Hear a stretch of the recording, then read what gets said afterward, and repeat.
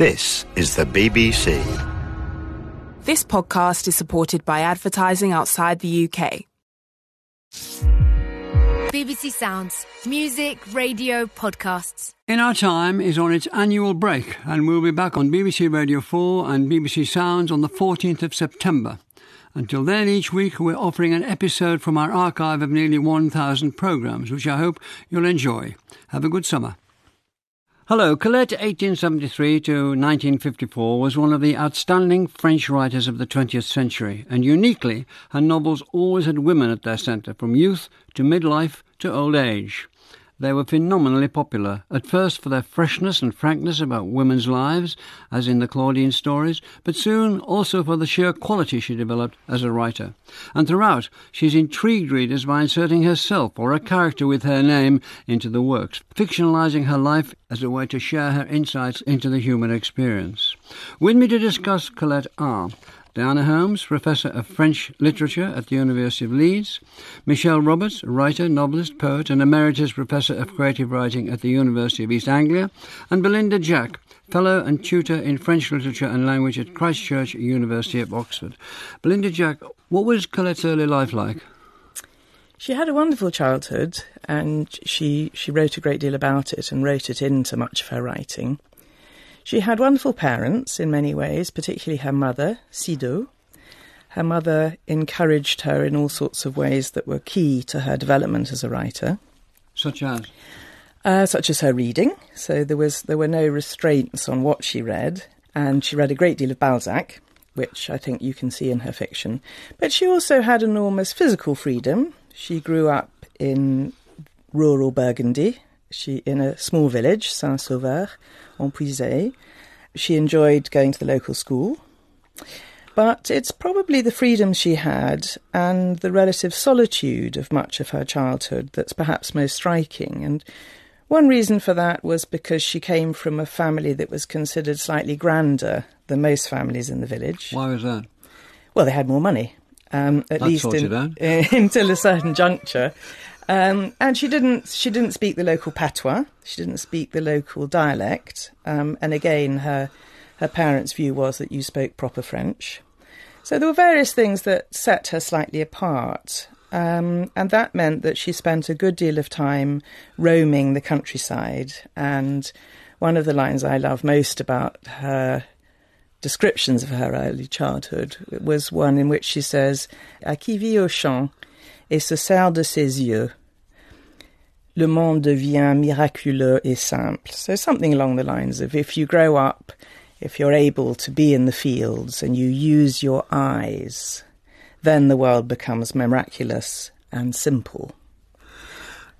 What about her father? Are there any other aspects of her childhood that would lead to the writer she became? Well, the interesting thing about her father, who had lost a leg in the Napoleonic campaign in Italy, quite a striking figure, and had been retired off and made a civil servant, a tax collector. But he was in many ways a frustrated writer himself, and he was a great lover of all things scientific. And so, along with fiction, of which the family had a fair amount, there were all sorts of encyclopedias and works of non-fiction about flora and fauna and all sorts of things. And in a way, I think, having the influence of a mother who wanted to encourage direct experience. Her mother was always saying, "Regarde, regarde." You know, there were always things look. to be seen, exactly, and engaged with in a sort of sensory way. Feel it, touch it, taste it, smell it. And then her father's rather theoretical knowledge of things. He would pull out an encyclopedia and show her a diagram of a fungus, whereas her mother would take her out into the woods to see a fungus. So she had this sort of double way of seeing the world, the abstracted so-called scientific way and the immediate way. And I think that, I mean, I don't know if it's too grand to call it a sort of epistemology, but how you know about the world, how you engage with the world, was formed by this very different influence of father and mother. And I gather there wasn't much small talk around the table. Well, I think, yes, at one point she talks about how le vocable hermétique, the hermetic way of speaking, suddenly supersedes the everyday language. What does she mean by that? Well, what she meant was they would start off talking like most families about, relative trivia, and then her parents would want to engage in a grander conversation.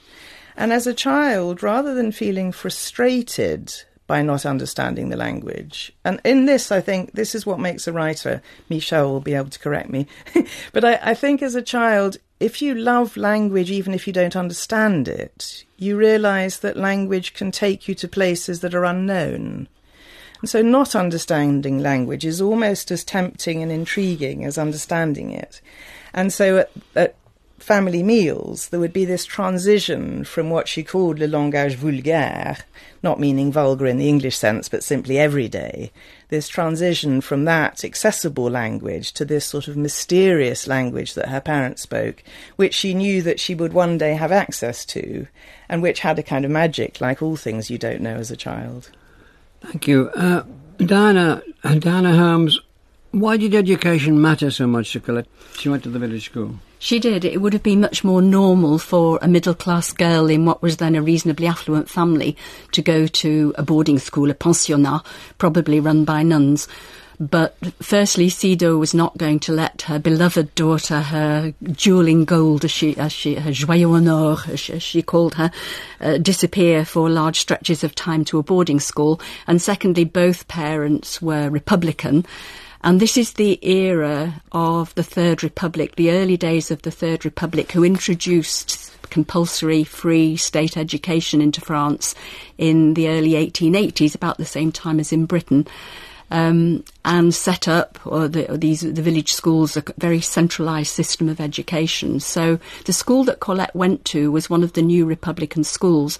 And whilst looking at it from a 21st century perspective, we can see that the fundamental principles of liberty, equality, fraternity were somewhat selective in that they certainly to a large extent excluded women and colonial subjects. Nonetheless, those were the guiding principles of education, and even though the boys and the girls were separated, and it was, of course, the girls who had a helping of domestic arts in their education, fundamentally the core syllabus was the same for boys and girls, and in some ways it was really quite good. It encouraged, like Sido, it encouraged learning through the senses, actually observing. It encouraged clarity of expression and an ability to construct an argument. And Colette had, at least according to Claudine at school, to her memories of that period, she had a rather jolly girlhood at school in terms of female friendships and general seditious wickedness. But she also took a lot from that education, which can be seen in her later work, a very strong work ethic, for one thing, that she always maintained. Obviously, her ability to perceive and apprehend and reflect on the world around her. A love of France, though she was scathing about the sort of pompous rhetoric that accompanied patriotism, she nonetheless remained a proud Frenchwoman throughout her life. She was almost pushed into her first marriage with a man much older than she was, but he had a long name, but people knew him as Willie, so it's easier to sit with Willie. Yeah. He ran a sort of school of writers and took their work and signed it and sold them around the place. She married Willie, okay. It was, in a sense, there weren't that many options for a 19-year-old girl in a village if she wanted to move out into the wider world, marriage being the obvious one. He was a family friend, that was how she knew him. Willie, though, I think we have to say, had rather more charms than are apparent in the photographs. He looks like a rather rotund, balding, heavily facially haired gentleman whose powers to seduce a young girl are not at all obvious. But if we look at the evidence of all the women who the very appealing women who did have affairs with him, and indeed of Colette's own writing, there was something about him that doesn't come through on the photos. But from Colette's point of view, the interesting thing is that he took her into a milieu in Paris known as the demi-monde, or the kind of half-world, which was inhabited by writers and creatives and performers and musicians and so on, where writing was a normal thing. And these years of the end of the 19th century in France, certainly, are also years of the huge expansion of publishing. It's where new printing techniques, the technology of printing, converges with a massive new readership because of literacy going through the roof. And so all of the conditions with which she was surrounded, the milieu, encouraged writing. And then, as you said, Willy was the entrepreneur of the literary age. And whilst he was a very adequate music journalist and not incapable of writing, what he actually did was employ a stable of impoverished young, often rather brilliant writers to whom he would dole out the different parts of the novel depending on their talents, and then he'd put them all together rather like a production line and produce a novel which would then be published under his own name. So it didn't take him very long to realise that this new young wife rather enchanted his friends and the milieu in which they moved with her tales of schoolgirl days in Saint-Sauveur. Can I cut across to Michèle here? The Claudine novels, as we've been calling them, can you describe what they are and how Willy, her husband, encouraged her to write them and then publish them under his own name? And it was a great success, though. The story that Colette tells us, and I think it's important that whenever she's talking about her own life, she's telling us a story, which means something quite carefully crafted, is that she bought a lot of exercise books, which were rather like the ones she'd used at school. Willy encouraged her, because I think she was a bit bored some of the time, to jot down her reminiscences of schoolgirl life, saying, oh, well, I wouldn't mind if you spice it up a bit. She filled 4 or 5 of these notebooks, scribbling away madly. He looked at them and said, oh, there's nothing here, threw them in the drawer, meant to throw them in the wastepaper basket, missed, put them in a drawer. And only some time later did he take them out again and was amazed. Said, oh, my goodness, there is something here. Clapped on his hat, ran to a publisher. I think what happened was that after that, a publisher taking them, Willy had already decided that his young wife would be one of his ghosts, but that these books had to be spiced up. And there was a lot of salacious interest in France at the time, I think, about what was thought of as perversion, which included lesbianism. Lesbianism was a kind of sexuality that would be performed in pornography for men to consume. It wasn't really seen, I think, with respect and love at all. So Colette set to, and we don't quite know how much she altered the first Claudine and how much Willy did, because that manuscript is lost. But the impression we get from what Colette tells us, and again, pinches of salt in every direction, is that she obeyed Willy. She perhaps compromised an original vision to put in the slightly more salacious details about teachers having sexy affairs with each other, girls flirting with teachers, youngish girls such as Claudine, I think she's 16, being gratified and embarrassed and humiliated to be pawed by visiting school inspectors. But it was a very good education for somebody who's writing her first book. I don't think anyone writing her first book will write it just from start to finish without any help at all. We all know that editors are priceless people if they're good editors. And I think we have to give Willy credit for probably being a very good editor and helping her refine the book in a literary sense to become the bestseller that it did. He took credit for it. His name was on the book. When did it get through to people that it was her, not him? I think it's towards the end of the Claudine series. And Yes, there are 4 books. We end up, I think, with Claudine liberating herself from the marriage with the older man. After the Claudine books, I think Colette went on to write 2 Mina books, again quite sexy tales, again with Willy's name on. Her first book that she had her own name on was Dialogue de Bête, which is like a play, and it's animals talking to each other. She went on stage. She decided to be a musical person, and she went on she had a double act with an aristocrat, and there was a lesbian relationship, and people were more outraged by the fact that it was an aristocrat on stage than the fact that it was a lesbian relationship. There's a wonderful story about the first night of Rêve d'Égypte, Egyptian Dream. Missy, the lover, and Colette are playing out a scenario, a very sexy scenario, between an archaeologist who discovers a mummy and unwraps the mummy's bindings and windings. And in the end, Colette is revealed in her splendour in a jewelled bra. We didn't know that Egyptian mummies had jewelled bras, but they did in the fin de siècle. And as you say, Melvyn, because the management of the theatre, including Vili, of course, emblazoned the outside with Mrs. aristocratic insignia and coat of arms, there was an absolute riot, a stampede that night. Even before Rêve d'Égypte opened, the stage was pelted by theatre-goers with orange peel and tins of fruit juice and theatre programmes and goodness knows what. And of course, Vili loved it. He lapped it up, and it was all grist to his mill and wonderful publicity. Belinda Jack, she left him. He had many affairs, and that might have been one of the reasons, and started to treat herself as a serious writer.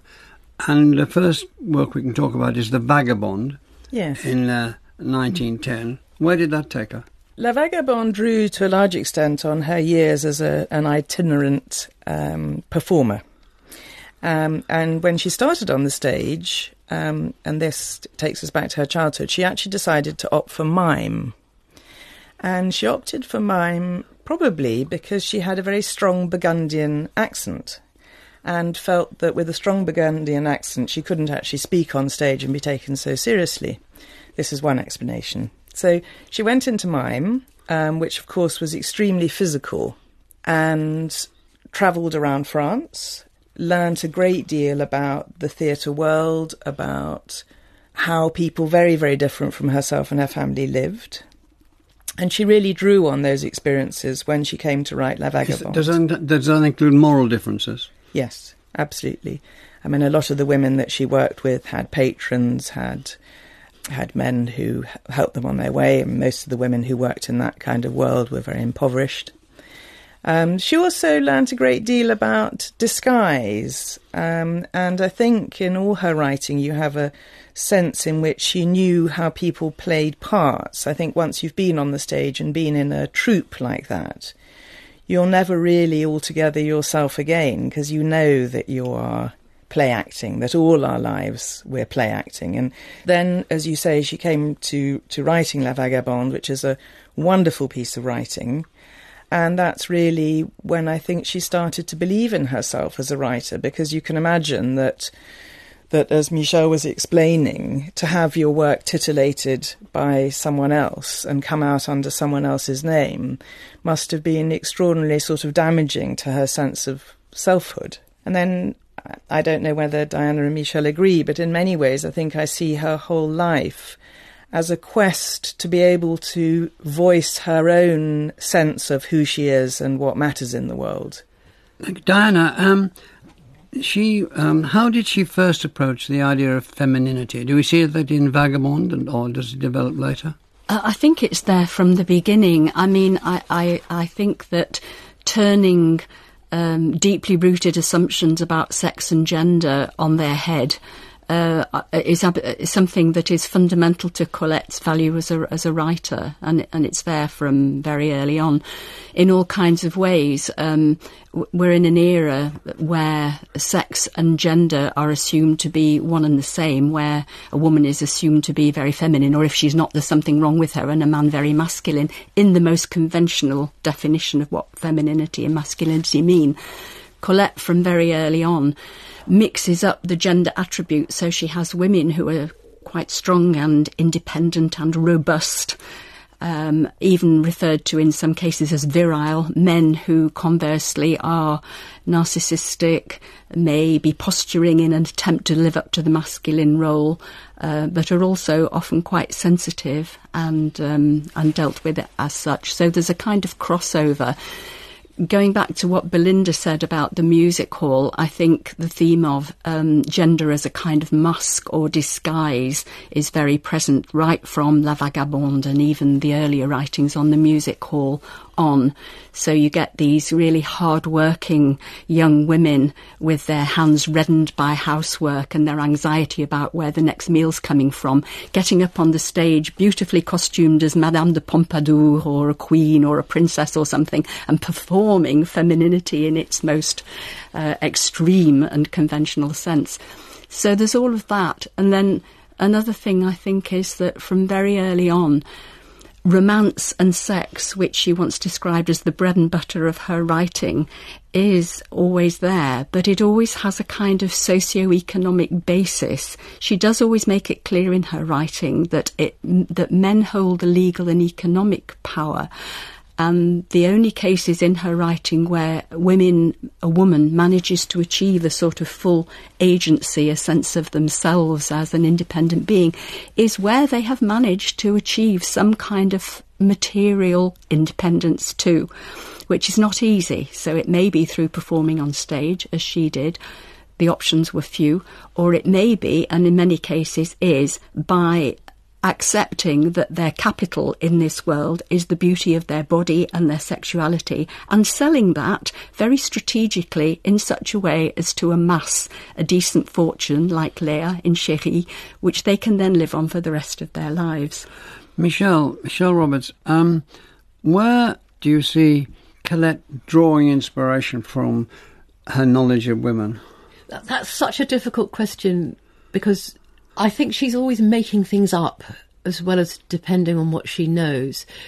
Perhaps we could look at Chérie and we could look at the opening scene where Chérie, the young man who's kept by the older woman, Leah, who's been a courtesan in the way Diana was describing, there's this huge bed and Chérie's getting up because he's got to go out and Leah's still lounging about. She's still very, very beautiful, but she starts feeling anxious about ageing. And that's a theme that I see running through Colette's work, is the way that in that culture in which you're only prized for youthful beauty, a woman, her sense of femininity and of herself is going to depend a lot on makeup, good lighting, the right gestures, the right poses. And there's a sense, perhaps, that Colette herself would catch herself in the mirror and think, oh, that's me, I don't like myself from that angle. Oh, my nose isn't right, my chin is a little too full. And that's what I sense in the opening scene of Chérie. Leah, voluptuous, they've made love in gorgeous splendour and delight, but nonetheless she's looking at herself and thinking, am I still pleasing enough? Am I young enough? Am I beautiful enough? I would imagine, and I don't know for sure, that Colette had those moments. Belinda, can we get to the question of the relationship between her work and her own life? Well, I think this is really, it takes us to the heart of Colette as a writer. And I think the term auto-fiction was coined in the 1970s to suggest that writing may always blur these apparent distinctions, the distinction between the fictional and the autobiographical. And I think all Colette's work blurs that distinction. And I think one of the reasons why it blurs it is because Colette's way of writing is Colette. Her way of writing tells us about who she is. The way in which she uses language exposes what matters to her about life. So there's a sense in which in all her writing, in her very style, you get a sense of who she is. I mean, I think it was Montaigne who said of his essays that his life was consubstantial with his essays. In other words, to know Montaigne, you only need to read his essays. And in the same way, I think you read Colette in all the myriad genres in which she wrote, which included a huge amount of journalism. And the sum of everything she wrote is, in a sense, Colette. And then there are paradoxes. When it's more at the fictional end, there's a lot of dialogue, it's much sparser, it's much less lyrical. When she's at the more autobiographical end, she's much more lyrical, she's much more poetic, she's much more suggestive. So, in a sense, the writing that you might associate more with the truth about who she was is much more poetic, and the writing you might think of as more made up is actually much sparser in its style. Diana, can we look at Break of Day? Yes. So Break of Day is a most unusual book. I think it could be described, though the word is never used, as a book about the menopause with a remarkably modern agenda. There's a lot of talk around the menopause at the moment as women try to reclaim it as a real stage in female life course that doesn't need to be seen as something that has to be hidden or is slightly humiliating in some way. Colette writes about, in The Break of Day notably, about that point in a woman's life where the narrative of heterosexual love and romance and sexuality, which has been until then very central in her work, begins to retreat, and she finds then that emerging from that younger period in a woman's life, the world out there beyond it, rather than being impoverished by loss, is unbelievably rich and deserves all the attention and the energy that she can give it. There's a nice line in Break of Day that is une des grandes banalités de la vie d'une femme, l'amour se retire de la mienne. La maternité est une autre grande banalité, which we might translate as, love, one of the great commonplaces of a woman's life, is retreating from mine. Maternity is another great commonplace. And she often had her tongue very slightly in her cheek. I think she knew how people would take that.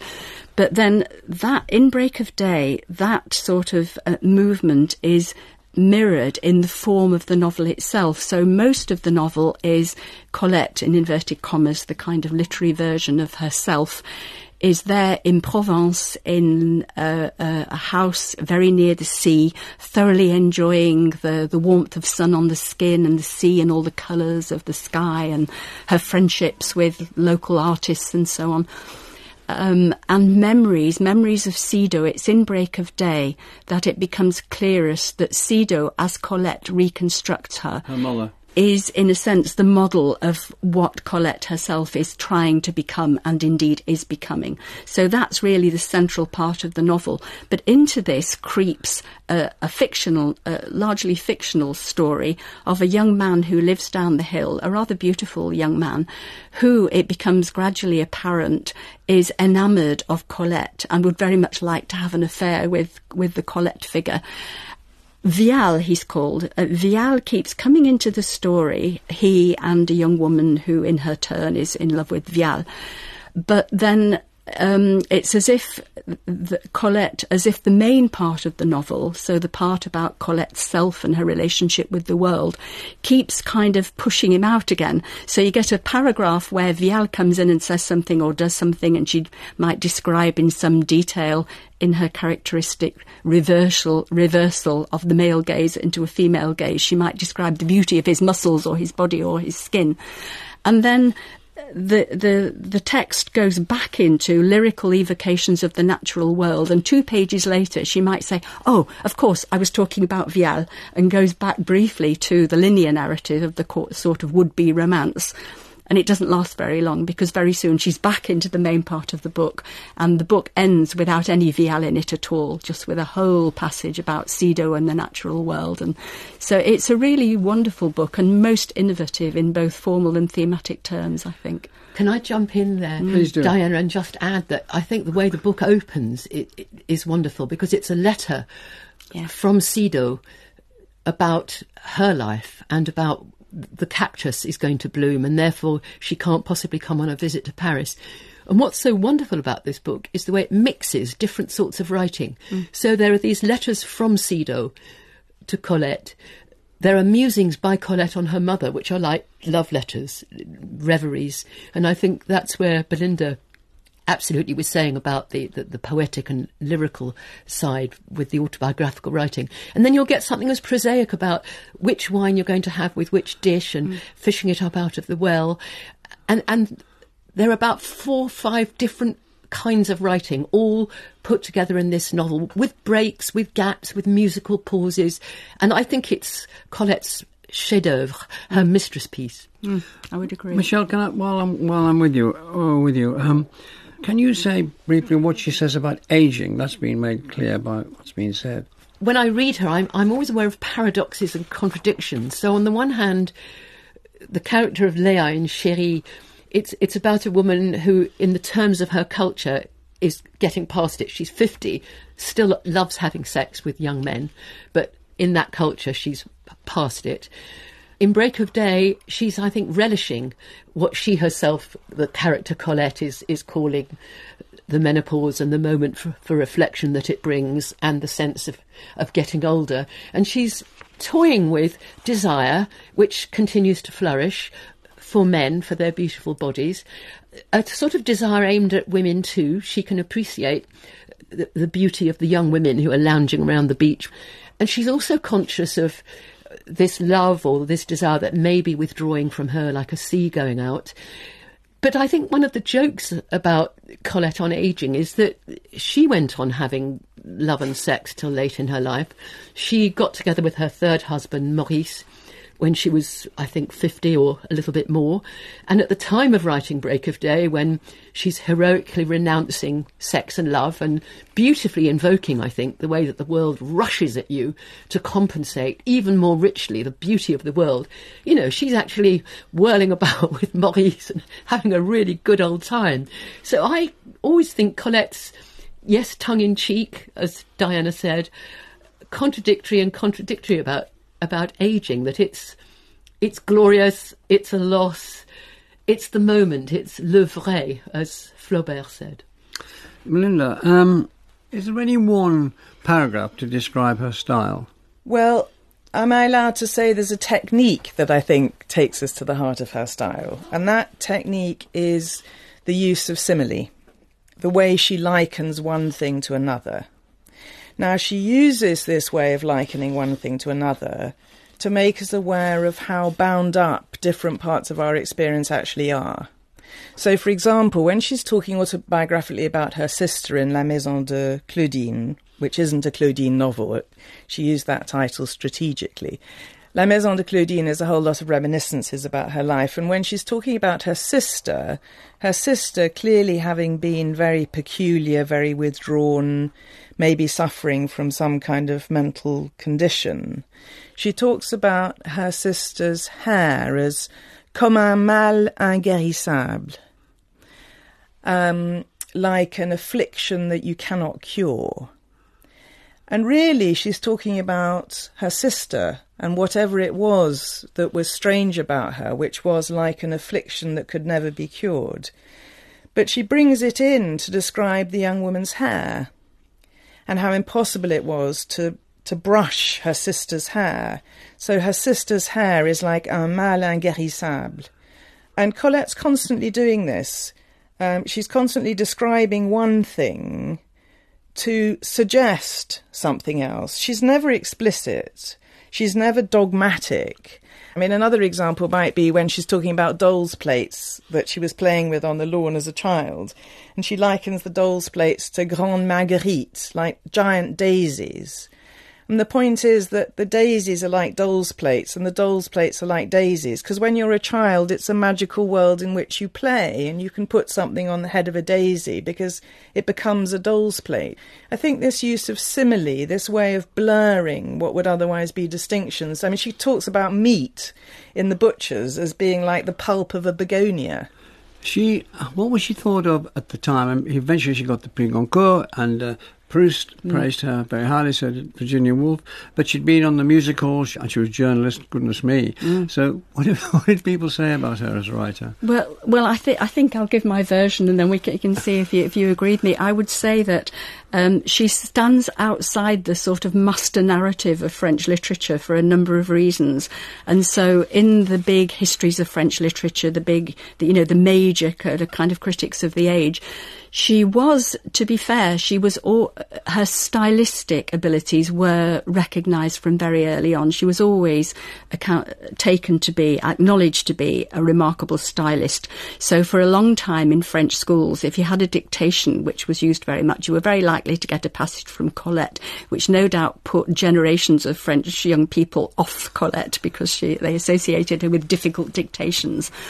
But she was still considered to be a rather second-rate writer by a large number of, I might say, male critics, because they were all male, on the grounds that her themes were frivolous. And there's a very nice quote, and there's a woman called Nicole Ward-Jouve who's written a lovely book on Colette, and she herself remembers growing up in mid-20th century France and being taught what to appreciate in literature, and she describes it as being mind and anguish and nothingness and night were the kind of literature that you were supposed to properly admire. It was dark, it was nihilist, it was serious stuff. So that to like a writer who wrote about characters called Chérie and Gigi and so on was clearly much too frivolous, and she was kind of taught not to like people like Colette. So for a long time, I think Colette wasn't taken terribly seriously as a kind of first-rate French writer. I would say it was in the 70s, with feminist criticism coming in, with a couple of magnificent books in French, actually, that started off the feminist criticism, that she begins to be really seriously considered as a writer. And now in France, she has got all the big marks of proper esteem and acknowledgement. She's in the Pléiade edition of collected works, and so on. You know, Michèle, can we talk about Gigi?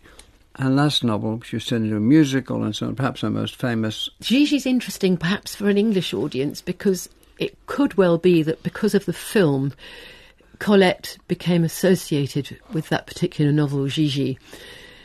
And I think that's cast a veil over the rest of Colette's works, and a lot of English people just didn't realise that she was a founding mother of modernism, that she invented the French novel, that she invented a female voice in French literature, which finally had to be taken very, very seriously. Gigi's a problematic novel, and made more so by that film. We get Maurice Chevalier crooning "Thank Heavens for Little Girls." And you think you could get away with it today? Well, I think it would be more difficult, because it's a sort of sexualising gaze of an older man onto a young girl, which we would now resist if we'd say, let that young girl be her wild, amazing self, as Colette wanted young girls to be. The text of Gigi, well, it's written in the war, I think that's right, seems to me like a fairy story. It's about a young woman who's been brought up by two older women to become a courtesan, as they have been. It's an upsetting book for me. I don't like it. I don't like the fairy tale ending in which, you don't have to be a courtesan after all. This lovely man's in love with you and he's going to marry you. Whew, end of problem. That story is still very popular in Western culture. It's the basis of subsequent films like Pretty Woman. I find Gigi very difficult. I don't like it as a book. I don't want Colette to be remembered by that novel. Belinda, was her reputation in France less than her reputation abroad? Well, her reputation in France was very high. I mean, when Proust died, many people regarded Colette as the writer who replaced him as France's greatest writer. That reputation, I think, was not transferred into the academy, in the sense that in terms of literary critical work, she wasn't given anything like the attention that Proust was given. And that's tragic. So much has been written about Proust. Proust has been translated over and over again. Colette hasn't had that attention. I think that may be changing, because I think there is now a realisation. I mean, as Michèle said, Gigi the film didn't do her any good at all. It's one of the least interesting pieces that she ever wrote, and the film is weak in many ways. In England, I think maybe if you've had the kind of rather notorious youth that she had, the appearing on the stage semi-naked and so on, maybe the English think you can't be a great writer, that there's something about image. And, you know, she invented a kind of makeup that she thought she might be able to market. She had a gymnasium in her home so she could keep her body in shape. You know, that's not the English idea of a great writer. The English, in a room of one's own, very indeed, looking on a square in London and concentrating. Quite, and having upper middle class colleagues, publisher friends, and all the rest of it. And her life was quite different from that. It was a very unusual life, and she's a very unusual writer. And I think somehow we have to find ways of encouraging people to see the brilliance of her use of words. All it comes down to in a great writer is the use of words. And it wasn't for nothing that Virginia Woolf admired her. Virginia Woolf could see that she was a magician of words. Proust cried when he finished Mitsu because he felt the strength of her words. She was immensely popular, and she was popular with a female readership. She wrote for women's magazines. She published regularly in women's... She was an agony aunt column, briefly, with Marie Claire for some time. And I think that did, apart from the kind of femininity of her writing, for example, the reversal of the gaze and her description of male bodies and so on, which some critics objected to on the grounds that she reduced men to mere gigolos. So I think the same process as certainly happens in Britain did happen in France, despite the slightly different view on personal lives in France. Is there anything cynical about the way her reputation accreted? Possibly. I think, understandably, perhaps, she certainly, towards the end of her life, she enjoyed not so much the notoriety, actually the celebrity and the marks of esteem that did come her way. For example, being a member of the Académie Goncourt and so on. She enjoyed all of that. And as in Break of Day, she makes it very clear that to have that kind of social power, which is relatively rare in a woman, does change one's sense of oneself and the possibility of different kinds of relationships and different kinds of living. Michèle, we're coming to the end now. What aspect of Colette's work do you think will most appeal to a contemporary audience?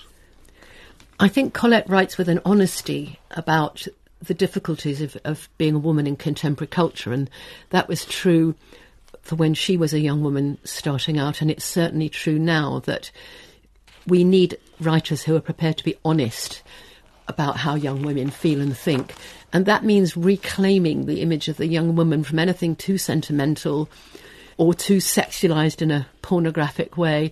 It means inventing a voice that can recognise what Diana was talking about, rescuing feminine and masculine as energies inside a young woman and portraying a young woman as much, much larger than literature in the past has always allowed her to be. Finally, Belinda? One thing we might want to emphasise is her subversion of rigid genre. This idea that if you write, it has to be a novel. If you write, it has to be a short story. If you write, it has to be journalism. It has to be autobiography. And I think it's just very exciting to read a writer who's writing some time ago now, who was already exploring the possibility of abandoning those rigid categories and pursuing ideas, pursuing stories that shift and move and can be reinvented. I think that's very exciting. Well, thank you all very much. Thank you, Michèle Roberts, Belinda Jack and Diana Holmes, and our studio engineer, Jackie Marjoram. Next week, it's the temperance movement in Britain in the 19th century, the campaign for abstinence from alcohol. Thanks for listening. And the In Our Time podcast gets some extra time now with a few minutes of bonus material from Melvyn and his guests. What would you like to say you didn't say? On the whole gender question, I think the point should also be made that she's also tremendously sympathetic to boys, men, masculinity, to the difficulty too of living up to what in a very binary system becomes the male role. So she has these characters who are kind of casualties of patriarchy, who can't make it into that role. And in the case of Chérie, end up actually, dying of it. In the case of Alain in La Chatte, end up retreating into the maternal garden because they can't live out there. So that's one thing, that her men are not simply kind of foils against which the women play off. They're also treated very interestingly and unusually. And the second thing is going back to the unusualness of her style and her writing, and that's how paradox and all the associated parts of speech like oxymoron appear and reappear throughout her work. And in imagery, so Belinda cited some of them, but you get the shadow of the trees described as blue as young corn, all kinds of improbable but wonderful images. And I think what those images do is they're a constant subversion of a commonsensical view of the world. They're always opening the world up to a possibility of looking quite differently, contradictorily, you know, so that they're to do with her subversion of commonsensical views of values and morality, but they're happening at the level of style. Yeah, and I mean, I think following on from that also points us to how badly misread she's been, because people think, oh, she writes about animals. Yes. Oh, she writes about the natural world and prettiness. Oh, she writes about love. But all these things, you can't write about love without writing about power. You can't write about animals without anthropomorphizing and helping us to see what it's like to be human when you watch an animal. All kinds of emotional complexities are written into these apparently straightforward themes. And I think that is maybe a clue to why she isn't recognised as being the great writer she is, that people have latched on to the superficial theme and not recognised that actually through that the wonderful thing about writing is its kind of three-dimensional quality. So you can write about one thing and learn about something really very different. So some people have criticised her for not being sufficiently political. Well, actually, in a sense, there are huge swathes of her writing that are about power, are about class, are about the power of the press. I mean, all kinds of highly political questions are explored, but they're not explored as explicitly and dully and dogmatically as they might be in another writer. I'd just like to emphasise something we've all been mentioning anyway, but it's the power of the female gaze on nature, a kind of greed in Colette, a kind of violence, and that's far away from anything pretty or baroque or merely decorative. Sido apparently used to say, yes, regarde, look, but she also said, don't touch, meaning don't destroy what you're looking at. So you get an image of Colette kind of eye to eye with that daisy on the lawn, or that bird's beak, or that piece of food, or that open bottle of wine. And she's cherishing, and she's greedy and violent about wanting to possess, and at the same time she's trying not to possess, but doing it in language, so that she makes the body of a text the same as this glorious sensual world. She's doing something exceptional. Her love of words is absolutely glorious, and you see that as a child. I mean, there's a wonderful story about her hearing the word presbytère, a presbytery. And she thinks a presbytery is the striped shell of a snail. This is what a presbytery is. And she's content with this. And then, of course, there's an awful time when, in family conversation, it emerges that the local priest lives in a house called the presbytère, and she realises that the presbytery is actually where the curé lives and not this lovely striped, shiny shell that a snail lives in. And she talks about sleeping with this word. She cherishes it to the point where she takes the word to bed and hears it, presbytère. And despite being told that she's, in a sense, mistaken, she decides to create her own presbytère, which is a little den into which she takes all sorts of things that she cherishes from the natural world. And I think that sense of... we all have a relationship like this with language as children, but it's knocked out of us. It's knocked out of us by education. It's knocked out of us by this idea that you have to have the correct word. And I think what reading Colette helps us to do is to re-engage with maybe what we think of as a childish way of being in the world, but it's actually the most important way for all of us to be in the world, which is to be attentive, to be respectful, to be aware, to praise the extraordinary world that we're in. And to go on valuing language. I mean, I'm at the moment so frightened by cliché and the way in which so much of the language that's bandied around is the dead metaphor, is cliché, is what's repeated over and over again on the internet. And we're losing the conjuring power of words to mean something really important. And we have to go on reinvigorating language, revivifying it, if we're going to be true about things and not just parrot language. There's a story that is absolutely on that theme, which is the sick child, l'enfant malade, Indeed. which was turned into an opera by Ravel and Colette, who wrote the words for it, which is entirely about how words for this sick child who can't actually.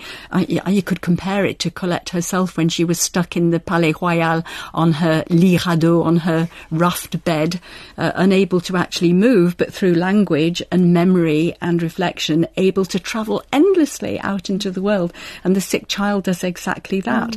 That words for him, the sound of words, evoke all kinds of wonderful things. I just reread a bit of it this morning, and he's travelling on a way, I'm thinking half in French, on a cloud of lavender. His mother sprays lavender into the room, and he sees it as a cloud on which he then rides and goes out and travels all over the surrounding countryside on the back of this cloud. And it's the words, the materiality of the words that evoke this. She talked about her reading of Balzac, or Balzac himself, as mon voyage. My voyage, my travel. And so as a small child, she travelled in her own reading and wants to perpetuate that idea. And I think another aspect of her use of language is her use of metaphor, where I think she's using feelings that you could experience as being somehow internal, mapping them onto the external world and making images out of that connection. And then you see in her text the image that she's created in the outer world coming back inside.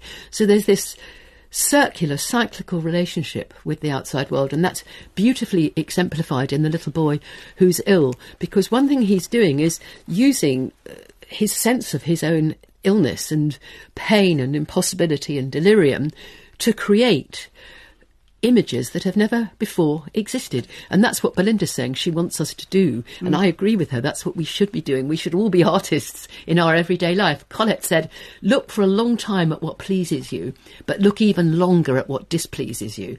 And if only people would do that before they start trolling, if only they'd come up with interesting insults. Well, thank you all very much. In Our Time with Melvyn Bragg is produced by Simon Tillotson. You know the problem with technology, right? We've made it too complicated. I mean, it's filled with jargon and buzzwords, and really it doesn't need to be. So I am going to fix it. Understand Tech and AI is a new series from BBC Radio 4 with me, Spencer Kelly. I've got together some great guests to help me explain everything from getting online to avoiding the artificial intelligence apocalypse. So I'll see you there. Subscribe to Understand on BBC Sounds.